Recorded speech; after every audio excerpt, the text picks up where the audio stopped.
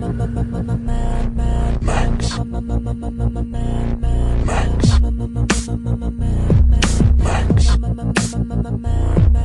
My name is Max. My name is Yuri Lowenthal. My name is Travis Santel. And you are awaited. You Are Awaited is a Mad Max Fury Road podcast where Yuri and I watch 4 minutes at a time of Mad Max Fury Road, and we rejoice in the seminal goodness dropping from the clouds onto our willing eyeballs and tongues. And we sprout forth amazing Majestic brain wings, and we fly forth into the galactic awesomeness that is George Miller and Mad Max Fury Road. God bless America. God bless America and Australia. So this is one of the... What?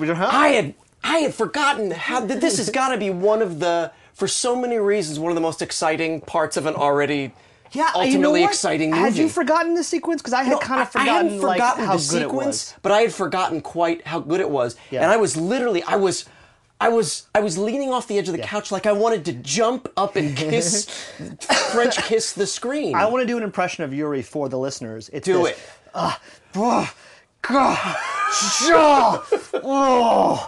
That's Yuri watching this sequence. It was just a series of, like, if I may say, masculine guttural growls of pleasure and enjoyment.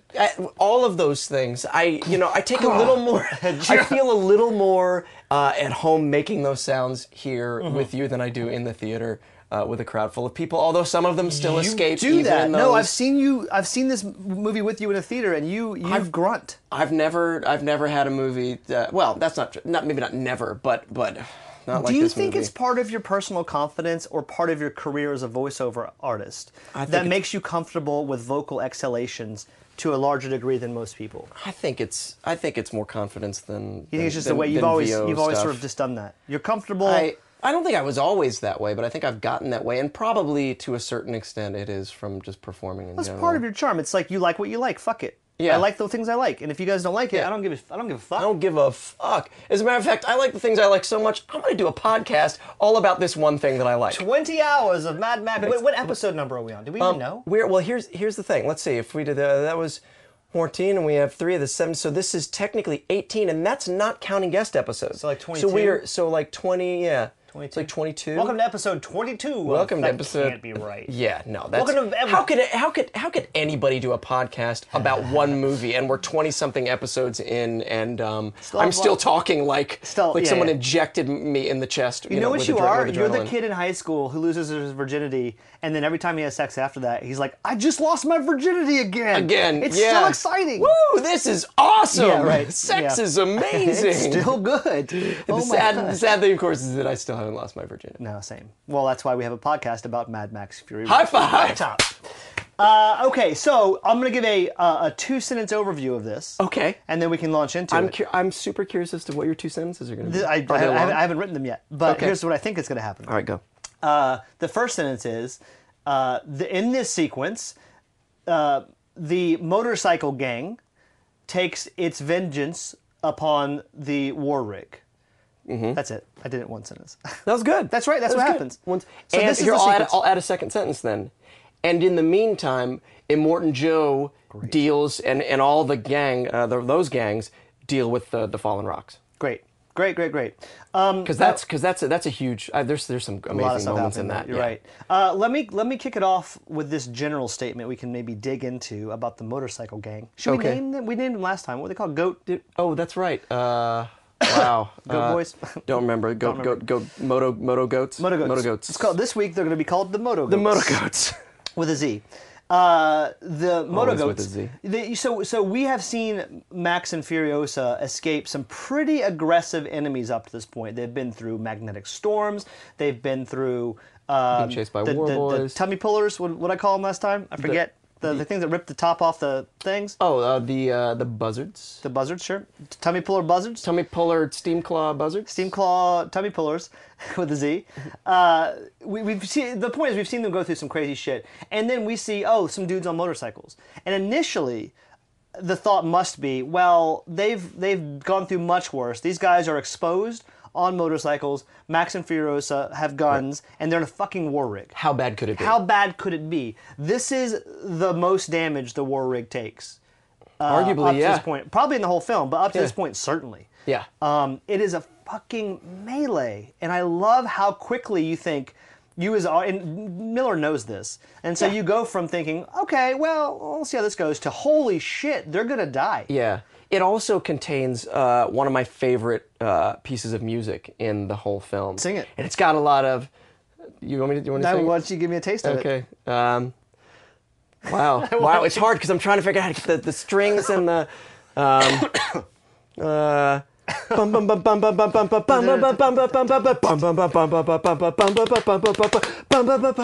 And then I lost it, and it keeps crescendoing, and there's strings, and it all this emotion comes into it, and tension and action, and it just keeps ramping and ramping and ramping. It is a track that I literally have on my on heavy rotation on my workout. Yes, I know. Like, it's not enough that I'm wearing the fucking shirt right now while we're doing the podcast. Boy, Yuri. But yes, I work out to the soundtrack because it is so. Personal question. You know what I'm going to ask you here. Go. Have you ever worked out actually in reality? Yes. No. Have you ever? But if I do work out someday, that's going to be part of my workout mix. All right. You've dodged the real question, which No, I'm happy go. to. No. Go. I'm happy to let go because it's. Do it. This is we're about honesty here, and I have certainly thrown you under the bus and walked away unscathed. No, I'm more sometimes, satisfied with that answer than my actual question, which I think the answer must be no too. Because you never fucked to Mad Max music, have you? No, I've never fucked to Mad Max music. You listeners, tweet us if you have. I'm curious about that. I would love to find out that's what that music is what gets you and your respective other person hot. I had this. My dick would probably explode if I tried to. I had this CD, and I won't say what age, but I had a CD that it was songs that I thought it was funny to have sex to. It was like "I Want to Sex You Up" by Color Me Bad, Interesting. and some Sade. And Right. I thought to myself, the criteria for that CD was if the radio was on and you were engaged in coitus, Right. and that's a song came on that you would have to stop and acknowledge because it was so comically weird. That song belonged on the CD. Did you ever, after that, Travis Santel write a parody version of any of those songs? You jerk. You jerk. Oh, see what I did there? You did. I crossed over from You your did. other podcast I wish- that you didn't even know I had listened I to, know. and now I'm calling you out. You did. I so wish I had been able to come up with a better example of the kind of parodies that I wrote as a child. I thought it was great. I'm impressed you remembered it. Yeah. Thanks. And it was so go listen to his other show. Does Your Favorite Does Movie Your Suck? Favorite Movie Suck? In particular, the UHF episode is what I'm referring to. Thank you so much. Let's start with So music. We're off music. Other than Right, I'll probably but go listen, back to every- saying that this score. soundtrack, the score is so epic. Every time you want to bring up the score, I'm pretty down with it, man. This thing, it is of a piece. It is a cohesive piece. It feels like part of the landscape. It's just part of the film. That's the thing about this film is everything seems pretty interwoven in a cohesive way that a lot of films won't do. They Right. won't take the time to make it work. And it also makes me think there were multiple drafts and versions of the score that was refined and sort of developed. Because things that feel easy, as we all know, if you guys listening are any sort of artists, of musicians, writers, things that appear easy and fluid and simple are very, very hard to do. Usually the hardest things. Yeah, those take the most revisions, I think, to make it feel effortless and inevitable. But the score feels both of those things to me. Yeah. It feels And I sorry, go ahead. of a part of the landscape, I was going to say. And I will go ahead and also say that Tom Holkenborg, aka Junkie XL, who did the soundtrack, he's gotten a lot of work since this movie. Yeah. And while those scores have been good, and I have liked parts of them very much, they're still not as good as It's this. George Miller, man. It's all filtered Yeah. through this guy who gets it, knows what he wants, has a singular vision.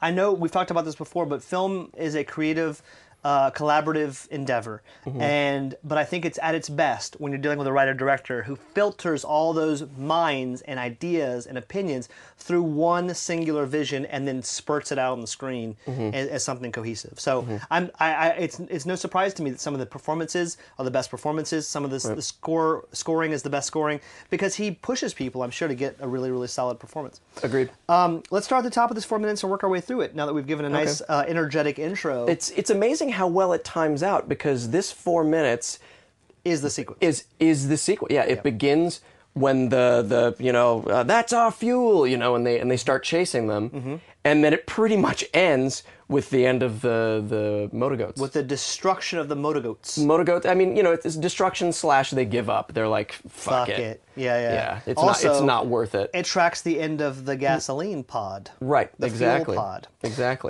Which why goes don't away you- as part of the action sequence. Why don't you, fuck, a really good closure of this action sequence. Walk us through. Let's start at the top. Let's start at the top of this 4-minute sequence, and Okay. we'll stop and start as we have become accustomed to doing. We gotta have a thing down now. Episode 95 of this. We're really Right? We're going killing to be just settling into to almost the end of the movie at episode 95. I don't know how we'll stretch it. Anyway. So it begins with the Motogoats taking chase. It's so And hard to I'm take gonna, that I'm going to seriously. say it as many times as I can. It. Lean in. And at first, like you said, you're wondering, how much of a threat are these guys? You thought gonna the same be? thing though, right? Like when you saw it. Yeah, Okay, right. and I think that's intentional. Right. And then, much like we've seen for the rest of the movie, each of these, different gangs has evolved a way of attacking and a way of defending, and they use their, the quickness and the agility, much like a mountain goat would,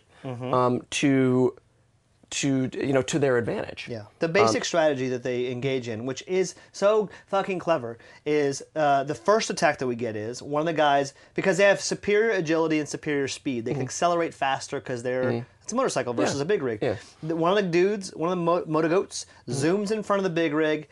You see him pull out a little bomb, a little grenade type thing, a little landmine type thing, arms it, tosses it behind him, pow, up right beneath the War Rig's engine, and all of a sudden the War Rig's on fire, and you're like, Right. whoa. Right. Okay. Because and it's continues to be on fire because it's whatever is in that is like Greek fire. It's like it's like sticky. It's like napalm or whatever. Sticky burn. Nerdy. I'm a You nerdy. deep nerded I'm that a deep. I'm a deep Yeah. nerdy military I love guy. that. Yeah, that's what it is, though. It really catches on fire. And then, instead of resting on the laurels in terms of doing that again, that very next attack is someone hits a little ramp, zooms up over the war rig, drops a bomb on top Drops of another it. one. And Yeah. now we're like, whoa, guys. The war rig is on fire. Like, Fire. what are you going to do? You're inside. Yeah. Do you have fire extinguishers? No. Yeah, and also, what's great about this film is that you really do POV the characters here, because I'm thinking while it's happening, well, how the fuck do they defend against that? Right. Like, what the fuck do you do? These dudes are zipping around. There's tons of them. You can't swat them. Like, they're just Right. around, and they're dropping bombs on the top of your head. Right. What the fuck? And now you're on also, fire. And now you're on fire. And because it's a landscape that's their home turf, they know where the jumps are. They know where the ramps are. They know they've done this before, obviously. Right. And they're zipping overhead,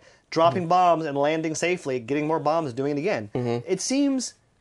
It spells trouble for our heroes, is what I'm saying. It does, and I want to. This is a good point to draw attention to a moment that when I saw it struck me, and my friend Dave Robson, who is also a huge film buff that I grew up with. Hi, Dave. Hi, Dave. You can after I make this comment, you can go and listen to his ramblings on film and things in general. He's one of the most studied people I know in film, in that he's seen all the movies. He's at House of Sparrows on Twitter. But when I was talking to him after I'd seen this movie and he had seen this movie, he said, "This is the moment, where you and I have our moments where we clicked in hard. Yeah. Not that we were tuned out until that moment, but where we saw a moment. It's that moment shit. with the spraying the chrome and jumping into the. Well, I saw that moment and I'm like, whatever this is, I'm on board. Yes. His moment comes here when they're on fire, and she lowers the cow catcher to kick up sand to put out the fire. To use something that normally would be a throwaway production design, that the art director did to make it look cooler, as a practical thing, a practical defense. He said that's when he clicked into the get movie it. at that moment. Such a reasonable thing to say. I mean, that's one of the moments that I think if you are a person, every time you see it, you're like, fuck, that's brilliant. Yeah. It just feels so smart and Yeah. and not smart. Here's why it's good.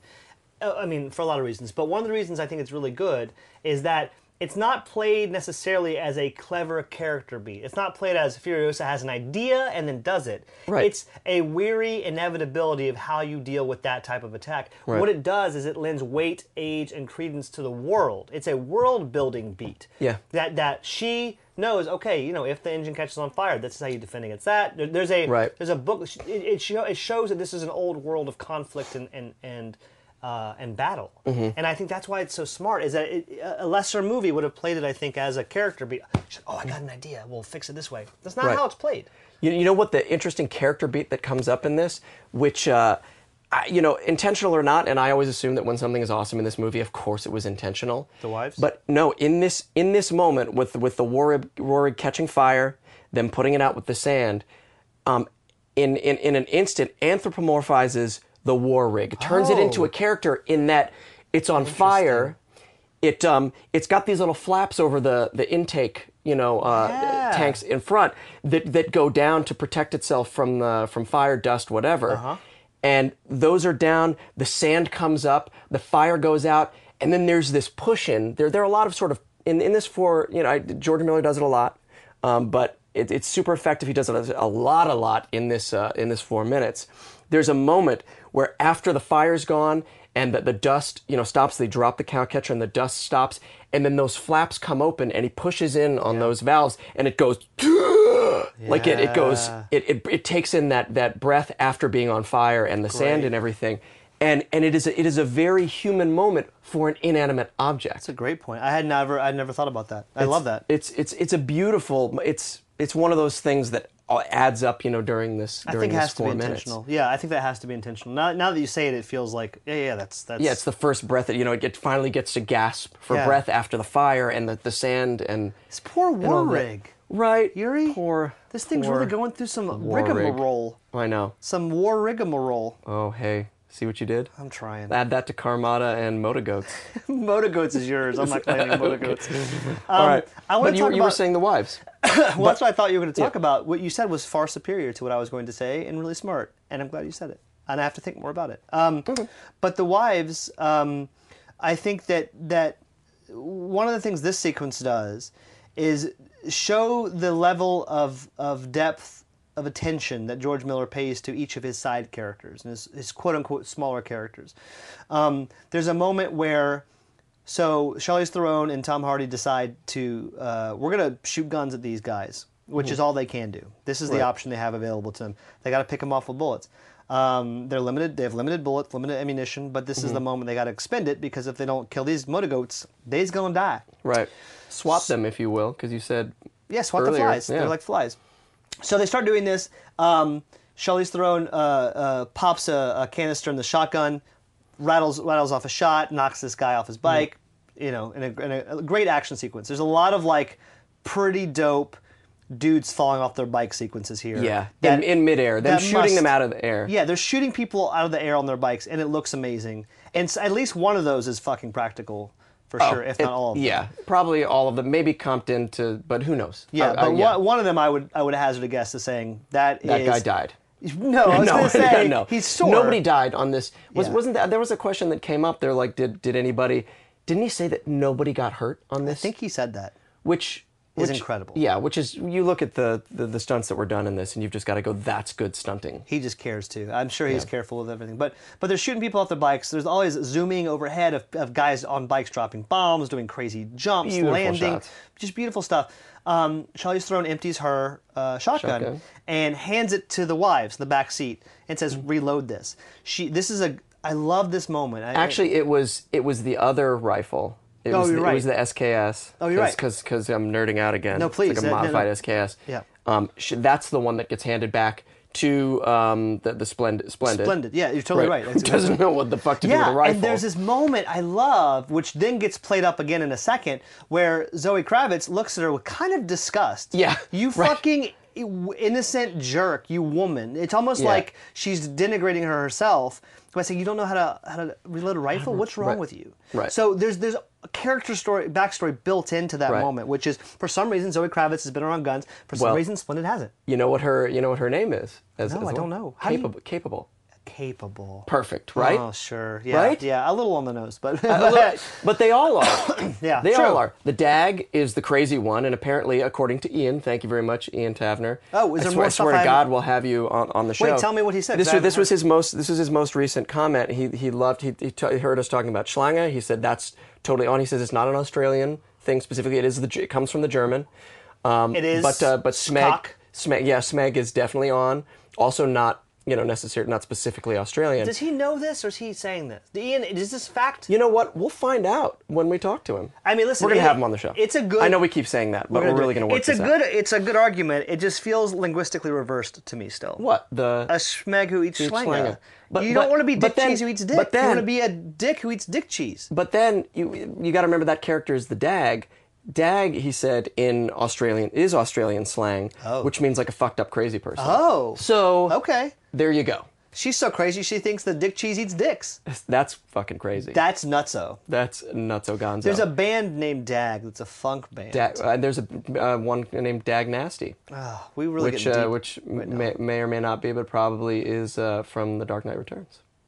Oh. See, the level of nerddom It it's deeper spirals with you. and deeper. You take and one deeper. step off the ledge, you're plummeting, I feel like. It's just, with Yuri, you talk to Yuri, you're plummeting into Nerdville. Yeah. One-way whether ticket whether to you like it or Nerdville. not, I'm dragging you down. No, we're here. I'm like Gandalf, and you're the Balrog. Wow. See, you did it too. Up top. Up top. Oh, Wait, that was pitiful. a shit. Yeah. I just wanted to, go but you toe to always toe take with it- the nerddom with you. It's tough. But you crossed over into exactly what your strength is, which is the literary side. God bless you. Okay, so So the wives. let me finish Yeah, off this. finish beat. at right. So then what happens is this beautiful moment where the leader of the Motogoats lands on the war rig. He has leapt his motorcycle onto the war rig, landed, and is coming up the war rig. And Charlize Theron is like, "Give me the gun! Give me the gun! Give me the gun!" Capable's not done loading it yet. Capable is fumbling with this thing. Right. And then Zoe Kravitz grabs it. Let me do it. Give me the fucking gun. So she's trying to load it up too. Capable. Wait, right, yeah. Capable right. is trying to load she's the loaded, gun. right, Now she has the gun. She doesn't have time. And she says it's not loaded yet. The gun's Yeah. not loaded yet. And it's this great moment of panic amongst the wives. And if you look at each of the women's reactions in that scene, it's telling you a lot about who they are in that moment. Some want to rise to the challenge. Some want to fight. Some want to help but can't. Some want to cower. It's beautiful character development because there's an old adage: if you want to know who your characters are, put them in a situation and stress them, and they'll tell you who they are. Well, here we're seeing. I'm going to use that. We're seeing I didn't invent that, but they're saying I'm still going to use it. take it. But they're showing you who they are here, and the fact that Zoe Kravitz wants to step up and be the one to do it, but ultimately can't do it in time. Right. It's very interesting to me. So Agreed. I love that they take this moment to give us some character stuff, even amidst this chaos. And also this is the moment where you really see, they've been at odds, and then there's sort of this very tense agreement that Max and Furiosa have to survive, and this is where you really start to see them working in tandem. From the moment that he gives her the shotgun when she gets in, which happened just before this 4 minute starts. To the interplay where literally there is a shot of she's out the roof and he's shooting out the window, and it's this beautiful moment of synchronicity where they're totally in sync. They're a great team. You get to learn see here. immediately that whether or not they like each other, they make a fucking great team. I will also say 100% equals in the team. No one's pulling more weight than the other person here. Absolutely, yeah. They're really acting as a unit here. Effectively, they're getting away. It's working. They're picking them out of the sky. There is a beautiful moment, and we're jumping. We always jump around. Let's just jump around. We'll jump around. There's a moment where there was a beat earlier where when Tom Hardy is getting the guns out of the hiding places, he pulls out a flare gun. Yes. And that's kind of a funny. Chekhov. Chekhov. It's a funny beat. Yeah. Right, because he looks at it and doesn't even really almost count it among the assets. Yeah, but he just takes it. But he takes it because it's dangerous. He Yeah, could be you can shot hurt someone in with the a face. flare gun. So Charlize Theron, they're running out of bullets rapidly here, and they don't have time to reload, so they're emptying the guns they have, tossing and grabbing a new gun out of this bag of weapons, and Charlize Theron grabs the flare gun. Right. And there is this extraordinary sequence where, along with Mad Max, they're firing at the same target at this point, I believe. Yeah, they absolutely she are. shoots this red flare at this guy, and we've seen the flares go off already, so we know what they are. Which is great. They've already been established in the world, of course. Every car has every one. little detail. And there is this fucking. It's not like a Jaws 2 flare gun to the. Was that Jaws 2? I don't know. Is that? I've never seen Jaws 2. I want to say it was Jaws 2. Anyway, but using a flare gun as a weapon. Yeah, great Maybe beat. No, it was Dead Calm. Dead Calm. Okay. Dead Another Calm, movie sorry. I haven't seen. I'm sorry. No, I'm sorry. Hey, we've already established either on this podcast or another every podcast I every do. podcast we've ever done, that I have ceased to bag on people who have not seen movies that I love, and instead realize that I'm so excited that they could potentially experience that movie for the first time. I still got to show you Noises Off. That makes me happy. I think Right? about that sometimes. That was a lovely day, wasn't it? It really was. Lovely day. Because we got to share, Tara and I got to share The Imposters loved with it. you, So which is one of good. our favorite movies, which made a really good Double feature. It was a good double with feature. Noises Off. It really was. Anyway, so he shoots the. She fucking ate shoots Thai food. It was We ate such good Thai food. They shoot the. She shoots the flare gun at the rider, and then this. George Miller goes back to the well of the camera under the war rig shot. Yeah. And we see this just beautiful series of fire, red flare, sparks. It's all these things happening at one time, Yeah. intermingled. And then the bike gets sucked up under along with Right. the flare gun. Right. And then that accident dislodges the fuel. Right, because and this is great. I had because I'm paying even more attention, to 4 minutes at a time when we're watching. Mm-hmm. He establishes that guy is carrying the dynamite and is about to do something with the dynamite. Right. Yeah, you see him. Yeah, and then of fumbling course with he gets taken out. The bike goes under the war rig, but so does the dynamite, and that's what blows the fuel pod. So great. Which and giving the guys another reason to the rest of the motor goats to give up. They're like, well, fuck, what are we fighting for if our 3,000 gallons of gasoline is gone? Like, why would we do it? Like, Yeah. why would we go for that? And now it's just retribution. Yeah. The motor goats, if they're anything, they're pragmatists. They're right. These motor goats, they're not here to You fucking. can tell the Tuscan motor goats. It's all pragmatics. With Right. them. They know what's up. So yeah, that's the motor goat sort that's the- of side plot. Yeah, so there. you've got this whole action beat, which is then intercut with, guess what? Holy fucking shit! You've got there's that beautiful establishing shot, which I love, of when we first cut away in this sequence back to the canyon where they've where Immortan Joe and all his people have gotten stuck behind this landslide. They do this beautiful tracking shot up the line of sheer cars, the Carmada, the Carmadas that are now trapped, the Carmadii, that are now trapped at that point, and you get to see everything that's there. It establishes the polecats, which are what we're talking about. It establishes all of the different types of vehicles. We get to see the fucking Doof Warriors rig again with all the drummers on it, which who could ever see enough of that? I could not see enough of it. Right? And then we finally see who's the first car we really get to see when it sort of pulls up on it is the Bullet Farmer. Yeah, the Bullet Farm guy. which has been referred to, But not seen. but not seen yet. And you might ask, how do we know it's a bullet farmer? Well, he's wearing lots of bullets. Everybody's wearing bullets on that rig. Yeah, it's a There bullet-laden is- rig. It reminds me of the crews in Mardi Gras. When they drive by, you instantly know what crew you're dealing with based on what they're wearing and the colors and the... So we And you can take Travis's word for them because he is from Louisiana. I am from Louisiana, you guys. If you can't tell by my accent, I will tell you by my words. There you go. But it doesn't have an accent. I try not to have an accent. Sorry, Mom. But the car that rides up, it's a variation on cars we've seen, which is a car on top of another car. That's a Right. thing that we see a lot in this world. If I were good at vintage cars or even cars from the 70s, which I would say that was probably a car from the 70s, I could tell you what car that is. I would say somebody will. Somebody on the internet will 40% tell of us. our listeners probably know Probably what car know. that is. Yeah. On top of like tank treads. It's on tank treads, and it's so smart. It just makes a lot of sense, and importantly, really becomes relevant later on in the film. That particular car, Right. when they get in the marsh and they have to travel over things that get stuck. So Right. It's about a the very- only car that doesn't could get do stuck. it. Yeah. So there's all these variations of cars, all of which have strengths. The leader cars are always built up on tiers. So Mm-hmm. you have Morton Joe's car is our car on top of a car. We've talked about it before. Right. There's some sort of special version, Rolls Right. Royce or something. I forget. Bullet Farmer, same thing. And then we see the Gastown guy. Come to count the cost guy. Right. He's lower. The people eater. Yeah, the Yeah. people eater. He's not raised up the same amount, which is just an interesting detail. Yeah. I don't know where I was going with that, but he's lower than other guys. Yeah, but it is interesting. How high can you get? know what it is? Morton Joe's car is jacked up like it's like one of those monster trucks. It's a monster truck. Yeah. It's like a Rolls Royce monster truck, which Right. is fucking super dope. Right. Do you know what it is? Maybe is that the people eater guy, his feet are so goitered out or whatever, or gout. Is it gout? Gouted Gouted out, out. Goiter something else. It's gouted out. He probably can't climb up into things. Nux sort of has double goiters on his neck. He does. Okay, so that's goiter, and then the accountant We'll get guy introduced has to those gout. guys later. Yeah. In any case, the first line we get from the bullet farmer guy, which is a delicious line, Yeah.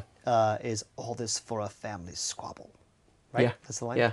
That's so good. Yeah. They're all, because they've all come together, because, they've sort of, I guess, they're under whatever agreement they have, they're supporting Immortan Joe. Yeah. But you can tell neither of them thinks this is worth it. No.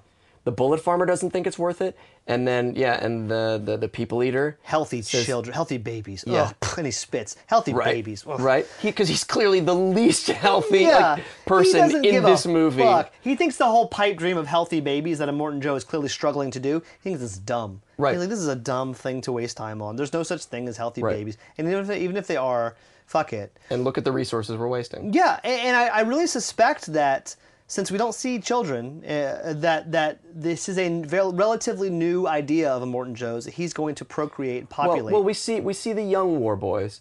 Now we don't know But what those aren't they're- his kids, I but those aren't suspect. right. I mean, those are probably people. And if you've read the comic book, what is that? which I know you haven't. What is the comic book? Yeah. I enough. watched the film. I'm a purist. I don't need he this. goes to, and he cherry picks, healthy, as healthy as they can get kids from other families. Okay, As but well. I would They're probably suspect- brought as tribute to him. That's right.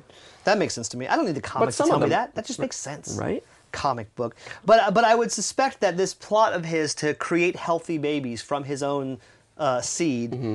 it feels like a relatively new idea because it hasn't happened yet. Mm-hmm. And maybe there have been. He's got 2 kids, obviously, that we know, but those are older. They've been around for a while. Mm-hmm. Right. So I think this is, and the wives are relatively young, all of them.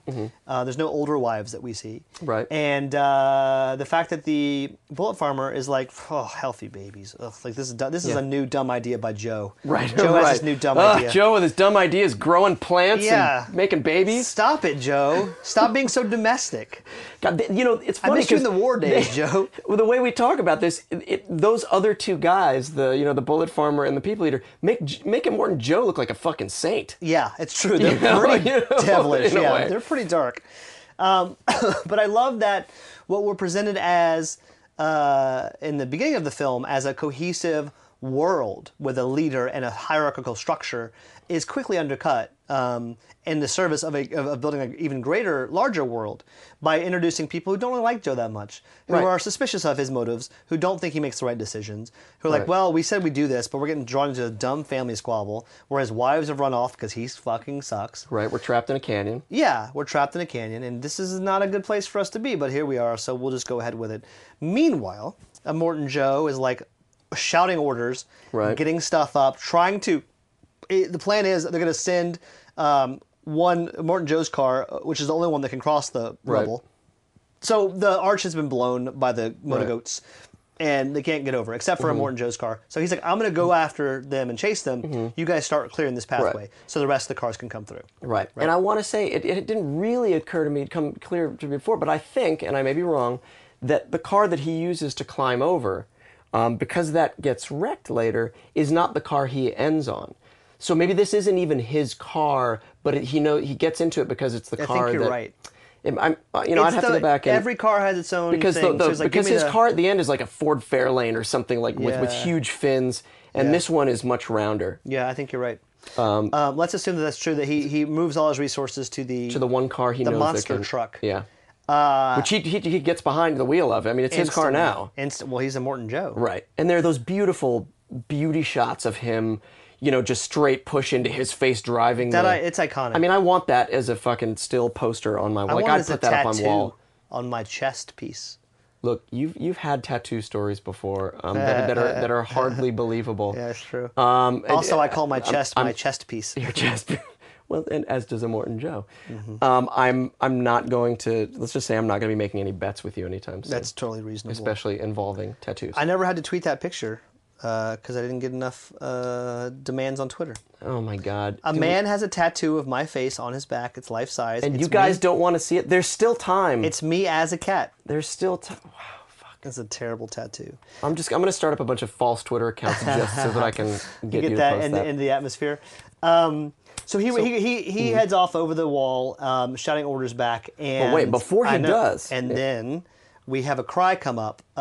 Who is it? One of Immortan Joe's leaders has talked to Nux, right, and he's like, "Hey, Joe, right, this guy says he was on the war rig." right.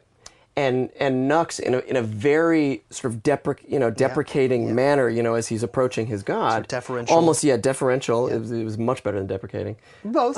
He's self-deprecating and he's right. deferential Okay. to Joe. Deferential was the word I was looking for. Okay. I appreciate you bringing that one in. Goes up, doesn't even want to hardly make eye contact. He holds up the scrap of cloth. Yeah.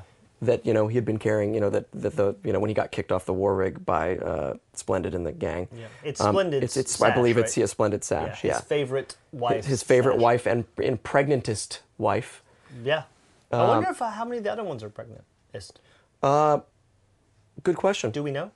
We I don't know that we Splendid's do. pregnant. We know for sure that but we can assume that he's been at least trying with them. Yeah. They might be. gross What a dude. gross, horrible thing.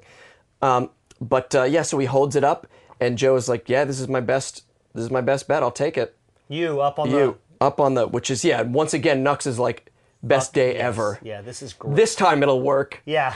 Nux, I Yeah. love that kid okay, he's so like, hard. okay, I'm still in it. And Morton Joe wants me on his car. Right. He didn't see any of that other shit that I failed at. Nope, I fucked can up still everything. I can still pull this out of the fire. He doesn't know that I had them in my grasp and let them go because they Right. got kicked by my blood bag. He doesn't Right. know that. Right. He just knows that I was And then on the and then a rig. bunch of girls beat me up. And girls beat me up and bit me and pushed me out of a war rig. But he doesn't know that. Right. And right after that happens, we get this lovely comedic beat Yeah. from Slit. You hear his voice before you see him, right? Yeah, It's just so yeah. funny. You should. Right. I got his boot. Got his boot. I got the blood bag's boot. Take me with you too. I want to come too. The blood bag. Oh, blood bag. I thought he said the black man's boot, but maybe it was No, blood bag. blood bag. Okay, I was wondering why they were calling him because he was dressed in black. Maybe they're calling him the black man like you would say, refer to Johnny Cash or like somebody really badass who they don't really understand. But you're right. I think it's the blood bag's boot. Yeah, I got the blood bag's boot. Yeah. Take me with you too. Right, and they're like, they don't even listen to him. Yeah. He's like from the back, and then What's they don't funny about the War Boys in general is that Slit doesn't seem depressed by that. He still seems pretty happy. They're generally happy guys. Yeah, They're but energetic puppy dogs. You gotta love about him. Yeah, they're puppy dog, energetic dudes who are just like, we're happy to do war. Yeah. we're here. I got his boot. Hey, Right. I want to come. Can I come too? I got his boot. Right. Can I come? And they're all dogs. Of course, he ignores them, and then they drive on. But he still smiles. He's still happy about it. Seems like. Yeah. And I know I've mentioned it before when we started talking. In the guest episode with Hal, we talked about what are the comic elements of this movie. Where do you bring in comedy to keep this alive and to keep it going? You know what I wanted to bring up in that podcast, but I didn't. I forgot. Well, My now's stomach the just made a weird time. noise. I need to feed you. Clearly. No, I just had In-N-Out Burger, which is a South California institution. Those of you who don't live in California, and probably a curious place for a vegetarian to go and eat. I had a grilled cheese. It was They make a delicious. good grilled cheese? The best grilled cheese, animal style. It's the way you get it. Also, Is it with like onions all over it and it's got stuff on it. It's got secret sauce, which always means Thousand Island dressing. right? With Thousand Island dressing, which is like ketchup and mustard. Yeah, but listen, it's delicious. Right. Also, is a bit of a plot point in The Big Lebowski, which we just watched also Right. for the other podcast. Holy shit! Yeah, we referenced then Life of Brian and Big Lebowski. It's a recurring comic. It's all coming back. But what I wanted to say about Hal's point about comedy was that in intense action sequences, directors will give you moments of, I don't want to say levity, but moments where it's okay to take a breath, And the first time Even I was if that introduced, breath is a laugh. yeah. The first time I was introduced to this confused me. It's still, I understand it more now, but it still kind of bothers me. In Saving Private Ryan, I believe 97, is that right, that year? Let's see. No, I think it was later. 98? I want to say Saving Private Ryan was. It's got to be like 97, maybe 99. I want to say it was 2000, 2001. Ooh, that feels late. I may Maybe be right. I may be totally wrong. Anyway, it's somewhere in that 4-year period. internet will tell us we're I wrong. would say 97 to 2001. Okay, done. Almost Great, certainly. Great. There's a moment in the opening sequence which is an unrelenting just massacre scene Yeah. of the invasion of Normandy. Yeah. Horrifying. It is to this day one of the most horrifying sequences ever put onto celluloid. Thanks in great part again to sound design. Yeah. Choom, choom, choom, phoom, phoom. Oh, yeah. There's a moment where they're pinned down and by sniper fire from the beaches, and a guy pokes his head up and gets zapped by a bullet, and he comes down and he takes his helmet off and sees a bullet embedded, a dent in his helmet, that he's just been shot in the head by a bullet but has survived. And he looks to his friend like, wow, I survived being shot in the head with a bullet, and then he gets shot in the head by a bullet. Yeah. The first time I saw that in theater, uproarious laughter. I didn't think it was funny. I didn't laugh at all. It was very terrifying and sad or whatever. But I went back and saw that again in the theater, and I just understood that it wasn't that it was funny. It was that people fucking needed to laugh. Yeah. They didn't think it was funny either. Some of them probably did, whatever. But it's that my body has Those to make a people are noise. sociopaths. Yeah. Probably so. Yeah. But it's like the tension is so great in my body. I have to release this somehow and just get it out, and it just comes out as a laugh because I don't know what else to do. Well, think of how often people laugh in horror films. Yeah. Because sometimes you just fucking gotta. Mm-hmm. I'm trying to think. I just saw Green Room, which there's some moments of unrelenting horror that I had me squirming in my seat. But there are also moments of comedy. And in the darkest, if you can do that successfully, you win. Yeah. Because that is the way to do it. Yeah, I mean, and all those emotions are tied together. I think this catharsis that laughter gives us is also connected, I think, to the catharsis of breaks between action beats, or those caesuras between things, which is we've learned What was from that? doing this. Caesuras? Yeah, breaths or pauses. Oh wow, I think it's a music term. It's a new word for me. Oh, I think it's a music term, but it means like a pause or a breath Great. between. But the movie has these, and we've learned that by doing this 4 minutes at a time, that there are individual sequences separated by very brief breaths. Yeah. Where we get to take a second and go, okay, here's the thing. Anyway, all that is to say, I wanted to say that last week about comedy in Mad Max, and I forgot. But so, I'm glad you brought it up. thanks for letting me say it now. Certainly. I feel really good about it. And something that George Miller does really well is, even though he gives you the breath, he makes sure you know that you've only got a breath. Like he establishes, even at the end of this, where it's like they get away from the motor goats. But they also established that Immortan Joe is right behind them as well. Directly behind him. Yeah. Which we'll get to the ending of the sequence in a second. Yeah. But I want to say before we move on to that about Slit, all the comedy Let's here's talk about Slit. Come on our podcast, dude. Josh, is what I want to do say. it. You can say it. It's a character-motivated comedy beat. It's shtick because it's about the boot, but that's only funny because we understand Slit. It's only Right. funny because we know Slit is this puppy dog guy who wants to be liked. He wants his God to like him, and we project a little bit of Nux onto him. He's like a dumber Nux in a way. And he's just like, guys, I have the boot. Can take me? Can I come? Dad. Yeah, Yeah. Dad. So, it's just a nice character-motivated comedy beat that I think is really great, and I love it. Agreed. Agreed. Anyway, so, how does so the he gets sequence- left behind. Nux gets taken on board With Joe. With Joe. We see Joe's car come over the other side of the rock, so we know he's right behind. And at one point we see him right behind. Right behind, yeah. Or close enough so that you can see him, Which is leads way us too to the close. dramatic finale of this 4-minute sequence, which is the explosion of the fuel pod, which gets zipped off the road, gets dislodged by the bike, has the dynamite underneath it, all the stuff that we've covered already, blows up, and this extravagantly large, it's 3,000 tons, or gallons? 3,000 gallons, yeah. Gallons, that's too much. 3,000 tons is way too much. I don't even know how much a ton of It's gasoline 2,000 would be. times 3,000. It's too many pounds. Right. Anyway, 3,000 gallons of gasoline, and it explodes in this beautiful explosion that then Immortan Joe just rides through. Right, yeah. It's such a cool scene, and I feel like has to be practical, Gotta be. right? Well, I mean, you have I don't actors know. I on don't know. top of that car. You have Rictus Yeah. Erectus on top of the car, manning some sort of machine gun turret. Yeah, or a flamethrower. It's a flamethrower. What's interesting about this too, this chase sequence coming up, is that Immortan Joe's in a little bit of a pickle here, because his precious cargo is on that war rig, so I can't really blow it up. Right. So he has to somehow disable the driver here. That has to Right. be the goal. Right. So it's a little bit of a tactical chase scene coming up, we have to think. Right. Also, what the movie has cleverly done is isolated all of our main characters into one chase sequence. Now it's just Immortan Joe and Nux and Rictus Erectus and the other kid, right? Is he still in there? No, he stays back. He's back. Right, yeah. But yeah, Rictus Erectus, Immortan Joe, Nux, A couple of other guys. a couple warrior dudes chasing all the wives, Max and Furiosa. So through just plot mechanics and clever use of space, George Miller has isolated all of our main characters in this 2-car chase sequence all of a sudden. Genius. Going from a massive car modded chase sequence to just our main characters one-on-one, mano-a-mano, down the desert. How could it get any better?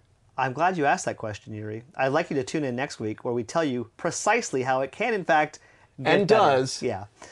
A little bit of business. I would love it if you guys would continue to tweet at us and tell us what we do wrong, how we can fix ourselves and be better. I want other people to check in on this Schmeg and Schlanger thing. Not that I think this is wrong. It just feels linguistically weird to me. And I want more people to comment on, actually I haven't checked the iTunes. See, once again, we zero in on how terrible I am at podcasting. Well, you shouldn't have to bear the brunt of that. I check the Podomatic I don't even do that, Yuri. comments, because they email me. So I know, but I I get it as rely an on you email. to tell me when people comment, and I don't. But I got to even look to see on follow iTunes up. if anybody's even tuning in on iTunes. In any I would like case- to believe that's the case. Please subscribe and stuff. Please post, please subscribe. Tune in next week because we're going to do a special guest episode with a friend of mine who is a very talented, very smart, very funny female screenwriter who believes that Mad Max is not a good film and is in fact an anti-fem. I don't want to put words in her mouth, but I believe she believes it is an anti-feminist film in certain ways. So we're going to have her on to sort of. Can I admit I am fucking terrified? Yeah, I'm nervous to do that about episode. it. I'm nervous about it too, for reasons I guess we can say in front of her. But I don't want to have someone on here to fight with him. I think she's kind and smart, and I'm nervous for 2 white men to talk about feminism with a smart feminist. Right? Maybe we are not good about it. You know? We could very well not be good about it. All I know is that I probably won't change her mind, and she probably won't change. Well, I hope we she don't definitely try won't change to. my mind. Yeah, and I don't think it'll be about that. Anyway, Yeah. we'll let that. Be what it is. Tune in next week for that. And as always, please continue to share and to be kind and spread the good word of Mad Max in the world. High five and rather V8. High five V8. We're doing the V8 right now. The V8. It's not when you're on a podcast holding your hands up in the. It doesn't because you don't get that. We're doing it. Any case, my name is Travis Santel. My name is Yuri Lowenthal, and you are awaited.